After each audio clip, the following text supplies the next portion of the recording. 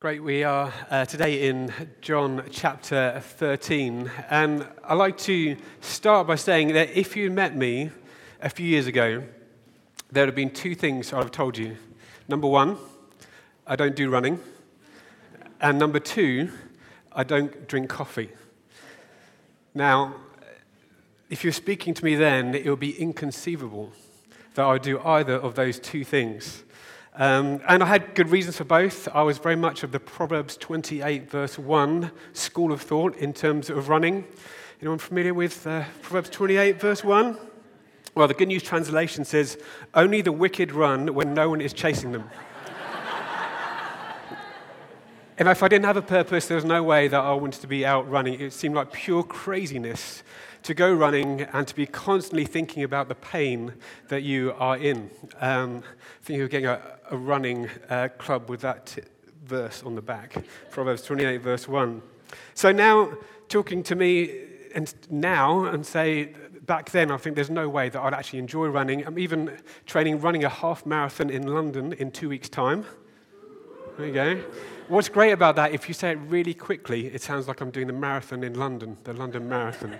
So that's what I'm going for, half marathon in a couple of weeks.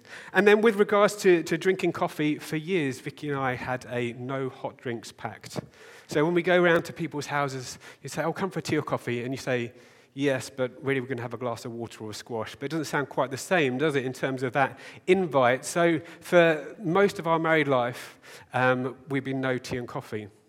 But then over the last few years, maybe I'm growing up, I don't know, I started drinking tea and coffee. And if you speak to Vic, it's still a bit of a sore point that I've abandoned her into the world of coffee drinking. And to be fair, I didn't have such strong scriptural basis for not drinking coffee. The only thing I could find, Psalm 1, which says, "Do not sit in the seat of mockers." That's the closest I could get to a scriptural basis for not drinking coffee. But what was unthinkable just a few years ago has now happened. He's healed. There we go. We can praise the Lord for deliverance and that miracles happen. In the passage that we are looking at today, the unthinkable happens not once, but twice. Jesus says that two of his disciples would either betray or deny him. I think, how can this be? How can one of the 12 disciples that have been with Jesus day in, day out for 3 years, they've seen miracles, they've seen healings, they've seen feeding of the 5,000, they've seen the water turned into wine, they've seen the dead coming alive again. They've heard powerful preaching, with Jesus speaking with an authority unlike anyone else. They spent time up close with Jesus. They know he's not a fraud. They know he's faithful, loving, wise, and powerful. How could this unthinkable thing happen twice? How could one of them betray him? How could they turn away after all they've seen? Well, today's passage helps us when we face unthinkable situations. When life feels too messy, too hard, like there's no one in control, when we're grappling with real issues, whether it be failing health, with broken relationships, with the challenges of life that just don't seem to make sense. Because Jesus meets us in the dirt. He meets us where we are. Last week, we saw how Jesus literally got amongst the dirt of the disciples' lives and washed their feet. What he does very practically in that instance, he also does in coming alongside us in the hurts and the realities of life. And we are to reject the lie that we are too messy to come to God. He knows our heart. He knows our greatest need. And as we work through the Gospel of John, we're now coming with a cross, coming closer and closer into view, and the greatest expression of love in the sacrifice of Jesus. So let's read our passage. We're in John chapter 13, page 1081. Vicky's going to come and read, and we're starting from verse 18. Jesus predicts his betrayal. "I'm not referring to all of you. I know those I have chosen. But this is to fulfill the passage of Scripture. He who shared my bread has turned against me. I'm telling you now before it happens, so that when it does happen, you will believe that I am who I am. Very truly, I tell you, whoever accepts anyone I send accepts me, and whoever accepts me accepts the one who sent me." After he had said this, Jesus was troubled in spirit and testified, "Very truly, I tell you, one of you is going to betray me." His disciples stared at one another, at a loss to know which of them he meant. One of them, the disciple whom Jesus loved, was reclining next to him. Simon Peter motioned to this disciple and said, "Ask him which one he means." Leaning back against Jesus, he asked him, "Lord, who is it?" Jesus answered, "It is the one to whom I will give this piece of bread when I've dipped it in the dish." Then, dipping the piece of bread, he gave it to Judas, the son of Simon Iscariot. As soon as Judas took the bread, Satan entered him. Jesus told him, "What you are about to do, do quickly." But no one at the meal understood why Jesus said this to him. Since Judas had charge of the money, some thought Jesus was telling him to buy what was needed for the festival or to give something to the poor. As soon as Judas had taken the bread, he went out, and it was night. When he was gone, Jesus said, "Now the Son of Man is glorified, and God is glorified in him. If God is glorified in him, God will glorify the Son in himself, and will glorify him at once. My children, I will be with you only a little longer. You'll look for me, and just as I told the Jews, so I tell you now, where I am going, you cannot come. A new command I give you, love one another. As I have loved you, so you must love one another. By this, everyone will know that you are my disciples, if you love one another." Simon Peter asked him, "Lord, where are you going?" Jesus replied, "Where I am going, you cannot follow now, but you will follow later." Peter asked, "Lord, why can't I follow you now? I will lay down my life for you." Then Jesus answered, "Will you really lay down your life for me? Very truly, I tell you, before the cock crows, you will disown me 3 times. Thanks. We see the remarkable nature of Jesus coming through in this passage. Jesus chose to be betrayed so that we can know the unfailing love of a Savior. Judas chose the reward of 30 pieces of silver, but Jesus chose to give his life as a ransom for many. Jesus will soon be crucified. Judas, the betrayer, racked by guilt, kills himself. Peter does go on to deny Jesus after his arrest, but ultimately Peter becomes a key foundation stone for the church. Jesus doesn't let our brokenness and our mess stop us from knowing him. What's left is the question of our response. Judas surrendered to Satan. Peter, in his weakness, surrendered to Jesus. And we can see the trajectory from earlier in the gospel. John 6, verse 68 says, Simon Peter answered Jesus, "Lord, to whom shall we go? You have the words of eternal life. We have come to believe and to know that you are the Holy One of God." Then Jesus replied, "Have I not chosen you the 12? Yet one of you is a devil." He meant Judas, the son of Simon Iscariot, who, though one of the 12, was later to betray him. You see Peter's heart there. Where else can we go? But Judas doesn't come to this place of confession and trust in Jesus. It's not a matter of Peter being more qualified or a better family history. He came with a repentant heart and placed his trust in Jesus. And so as we face the unthinkable, whether it be rejection, betrayal, or the brokenness of life, whether we feel abandoned by God or just don't know where to turn, the truth is that Jesus chose the cross to come and meet us in our mess. Jesus chose to be betrayed. And we are to know Jesus chose to go to the cross and disarm the powers of hell, and he chose to live his life as a model of love. So as we walk through this week, as we walk through our lives, what are we to hold on to? Well, the first thing I want us to see is that God knows. God knows. Verse 19, we read, "I'm telling you now," this is Jesus saying, "I'm telling you now before it happens, so when it does happen, you will believe that I am who I am." Because Jesus knows exactly what is going on. He's not living in ignorance, while everyone around is aware of what's happening. There's no whispering between the disciples of what's going on with Judas. He's not quite right. When Jesus said this, they were staring blankly at one another. They didn't know what was going on, but Jesus knew. And as you read through the Gospels, it's notable that Jesus is always in full control, even when the circumstances seem to be going against him.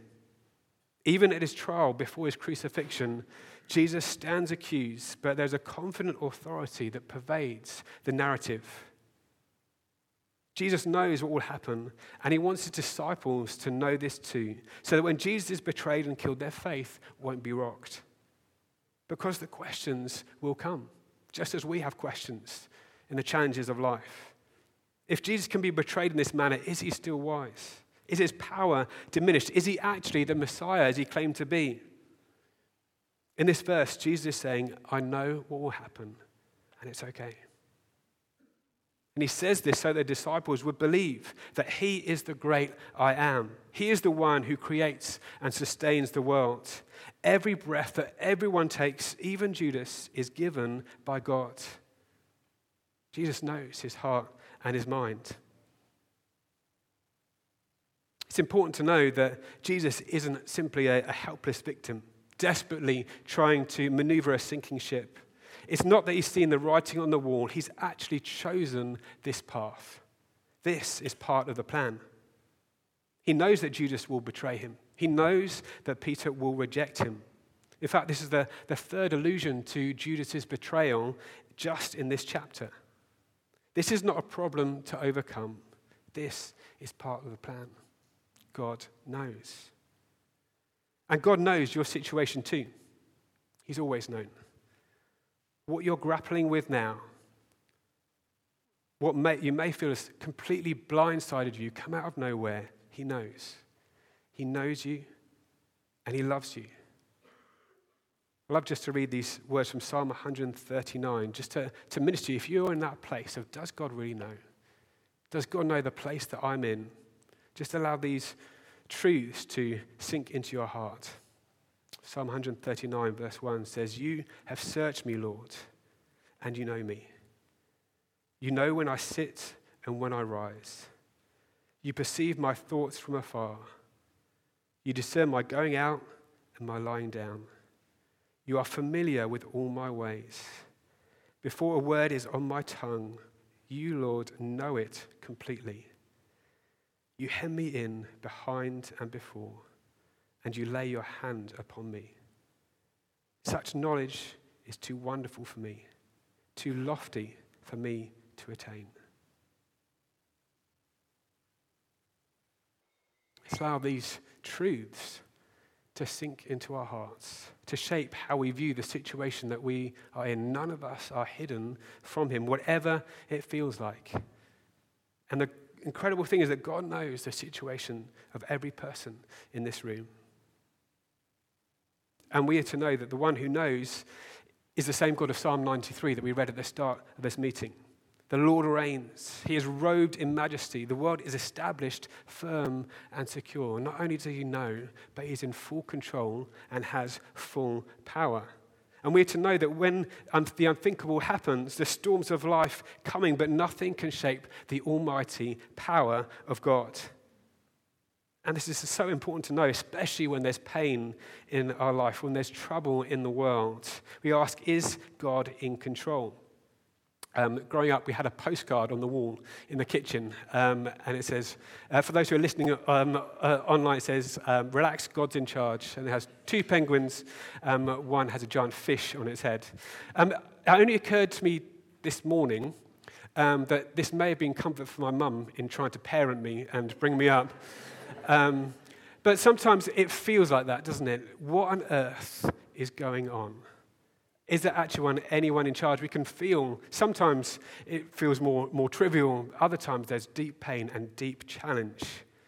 But we're to know, in the midst of being disorientated and confused, keep coming back to this truth. God knows. God is in full control.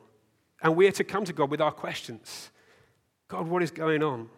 And to know that whatever happens is not outside of his power. And so the question for us today is, will we surrender to the lordship of Christ? Even when we don't understand, will we trust that God still knows? Judas would not submit. He chose to go his own way. But Peter, for all his failings, had a heart that was fully surrendered to Jesus. But in verse 37, the passage we read, it says, I will lay down my life for you. There was that heart, that intention to do it, even if he couldn't fully follow through. Because being close to Jesus doesn't automatically mean that we submit to him. Coming to church doesn't mean that we are automatically for God, heart and soul. We need to choose the way of humility and of surrender. Judas remained hard-hearted.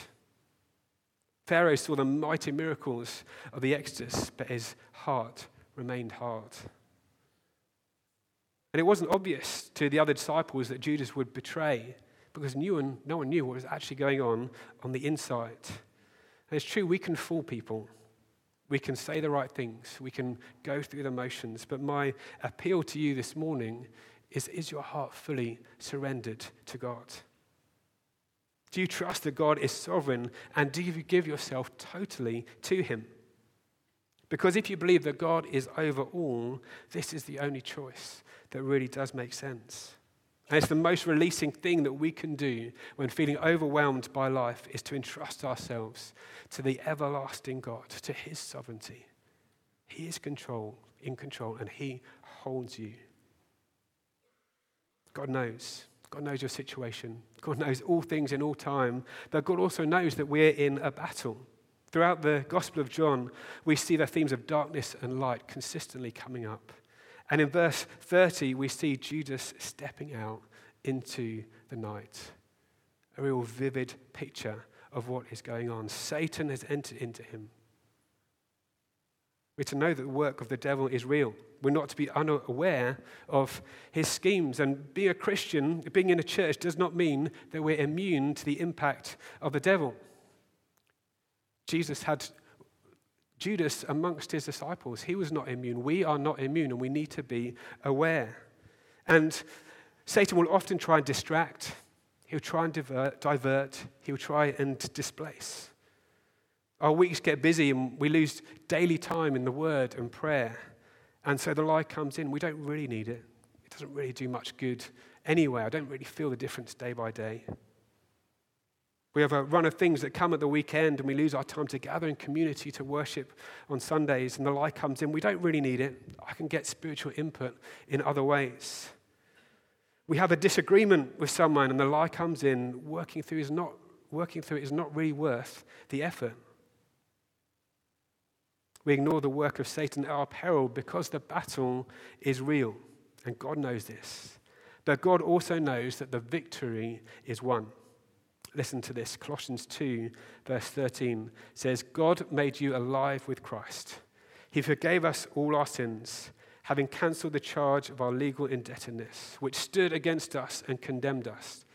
He has taken it away, nailing it to the cross. And having disarmed the powers and authorities, he made a public spectacle of them, triumphing over them by the cross. This is the hour that Jesus came for. Jesus chose to be betrayed, but he knew that there would be triumph at the cross, making a public spectacle of them. We're to know that the fight is real, but in Jesus we have everything that we need. Jesus wasn't afraid to confront the work of the devil, and he used Scripture to do this, and we are to do the same. It's really what we're doing, running the Freedom in Christ course on Tuesday evenings. We're using the power of truth to confront the work of the enemy. We don't have the option of ignoring this battle, because if we do, we're playing into Satan's hands. The battle is real, but it belongs to the Lord. Satan meant the betrayal for evil, the defeat of the Messiah, but Jesus turned it for good. The victory of love on the cross could not be prevented. We're to remember that we are in Christ. We don't need to live in fear, but we do need to be alert. We're not to be complacent, but to live in confidence that Satan is defeated, that Jesus is sovereign, and that Jesus has triumphed.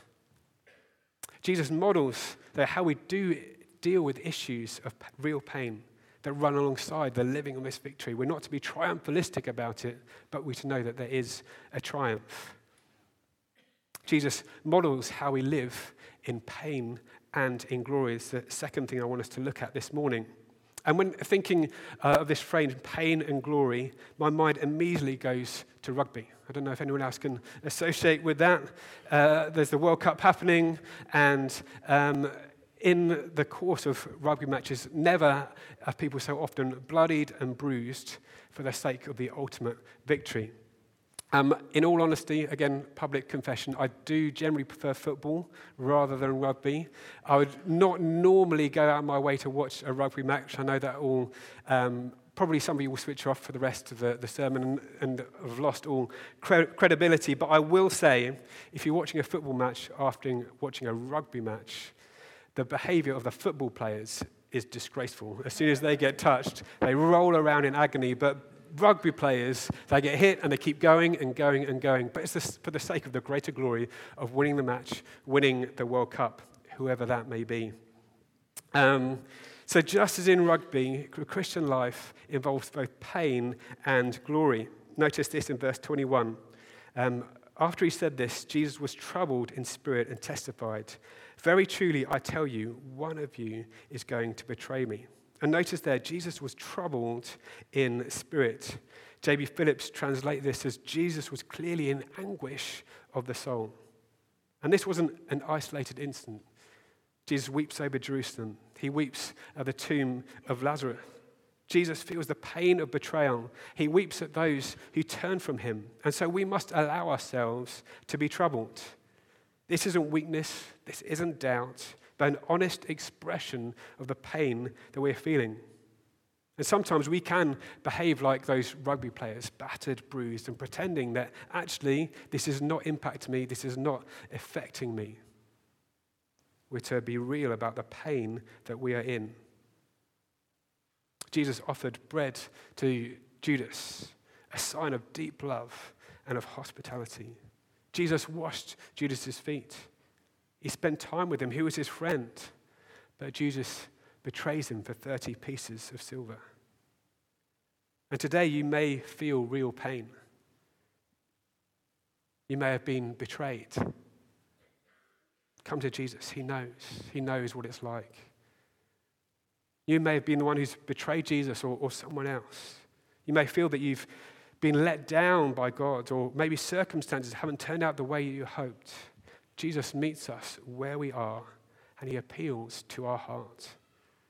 We can know real pain now, and we're not to deny that, but our hope is in what Jesus has achieved at the cross.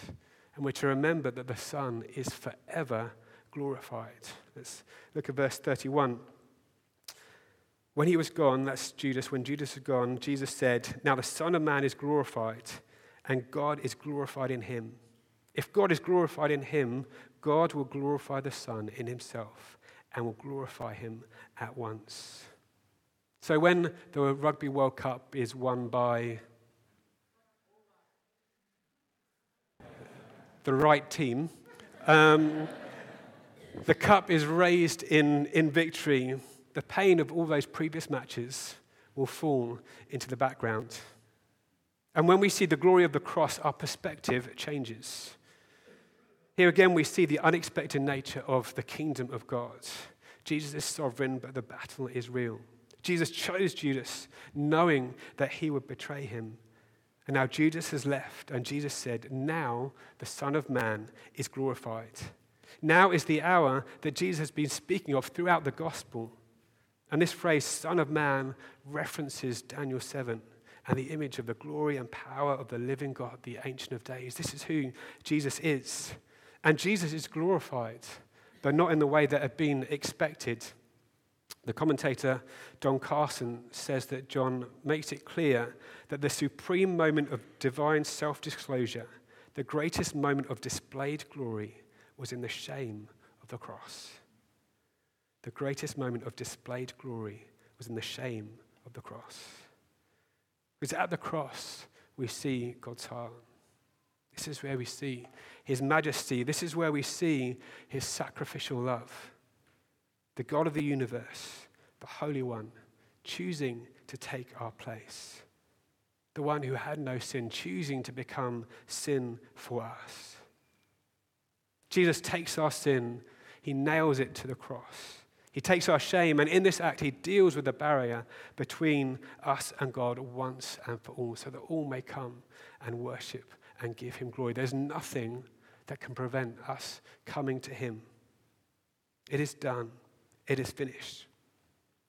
John Calvin builds on this, saying, "The glory of God shines, but nowhere has it shone more brightly than in the cross, in which there has been an astonishing change of things. The condemnation of all men has been manifested. Sin has been blotted out. Salvation has been restored to men. And in short, the whole world has been renewed and everything restored to good order." Through Jesus, through the glory of the cross, the world is renewed and restored. There's glory in the cross. By his wounds we are healed. Jesus has paid for us, and he is forever glorified. Judas could not accept this vision. He couldn't accept a showing of mercy and compassion. We're to know that there's real pain now, but this is nothing compared to the all-surpassing glory of Christ displayed at the cross and the future hope that we have for all eternity. And the truth is what we're to live in now, and we're to take to a broken world through the final thing I want us to look at this morning, Jesus' command to love one another. Verse 34 says this, "A new command I give you, love one another. As I have loved you, so you must love one another. By this everyone will know that you are my disciples if you love one another." And I find it astounding that right in the middle of Jesus speaking about betrayal and denial, of rejection, of acknowledging the pain, amidst all of this, he gives this command to love one another. Where there's so much pain and challenge, he encourages you, don't get hard-hearted.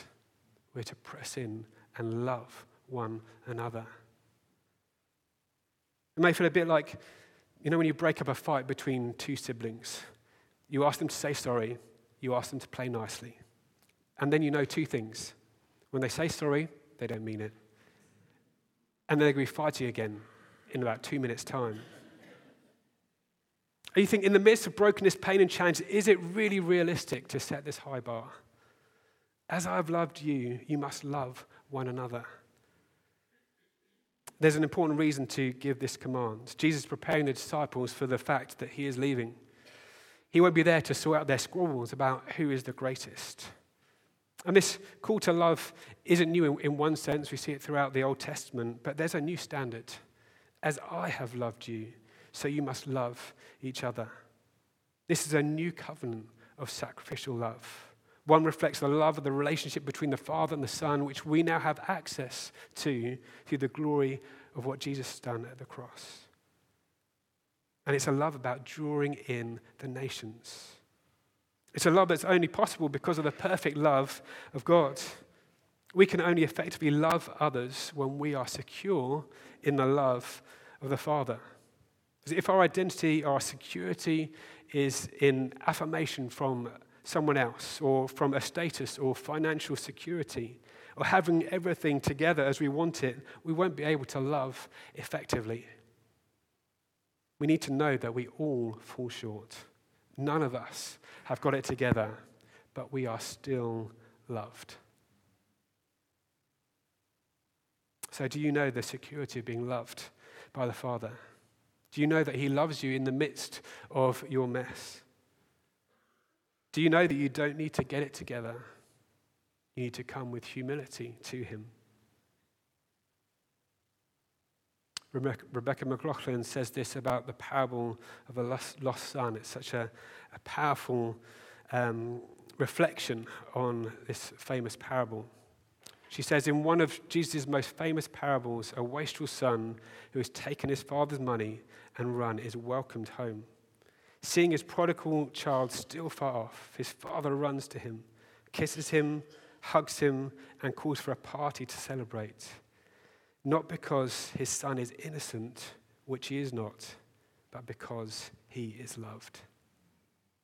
Friends, we're not innocent, but we are loved. And God wants you to know that here this morning. We can often speak this truth to other people, but he wants you to know it in your heart today. We are not innocent, but we are loved.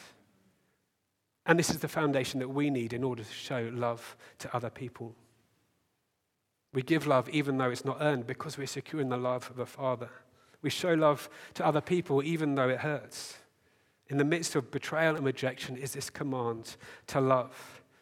And this helps us when it feels like it's just too hard to live in community, because love is not just about a feeling, it's a choice. Love is a command by Jesus. Love is something that Jesus showed us how to live out with his approach to Judas, how he humbly served him, how he washed his feet, how he showed acceptance when eating together, even at the place of honor next to Jesus at the table. When we think, why should we bother with community? We're to know that Jesus thought it was worth it. Even if we experience betrayal and rejection, we're not to get skeptical or hard-hearted. We can love one another through the most challenging of situations. And as we seek to live our gospel community, we do this in love. And this is what distinguishes us from the world. This is what draws people in. We have been shown radical acceptance. And so we don't love as the world does. We choose love, we choose acceptance. And as we do so, we know that the light shines in the darkness. We can love because we know that none of us deserve the love of God. We are all met in our brokenness. On Good Friday, 2 men died on a tree. Judas chose to betray Jesus and took his own life. Jesus chose to be betrayed and gave his life so that all who trust in him would live. Just in closing, this is Greg Morse on desiringgod.org. He says, "Behold the glory of the second man who laid down his life for his friends. He conspired with his father to undertake punishment as a Judas to save men of Judas's stock. See him willingly betrayed, forsaken, oppressed, writhing under God's wrath to redeem a cursed people from eternal judgment. See him brace the traitor's heel to heal traitors." See him brace the traitor's heel to heal traitors. Jesus came to bring healing. He knows us. He knows our pain. And we are sent with this radical message of a betrayed Savior. One is glorified in humble weakness. And so my appeal as we close and we come back into worship is to come to Jesus. If you've abandoned him, if you've been abandoned, if you know you need to choose to live in the good of his love and to demonstrate his love to others, when we stand as we respond.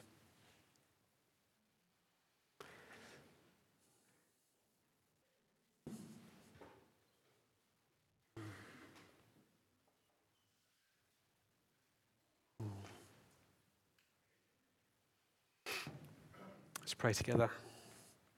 Lord Jesus, we thank you for this love that is so unthinkable.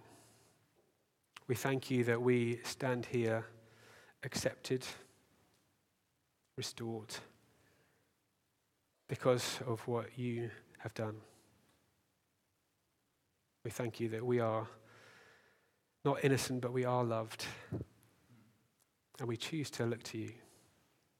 And as we stand here, I pray that you do a work in our hearts, that we would come in wonder and adoration, that we would come in surrender, and come to share what we have received from you, so that you may be glorified in all things. We pray in Jesus' name. Amen. Amen. Let's respond in worship together.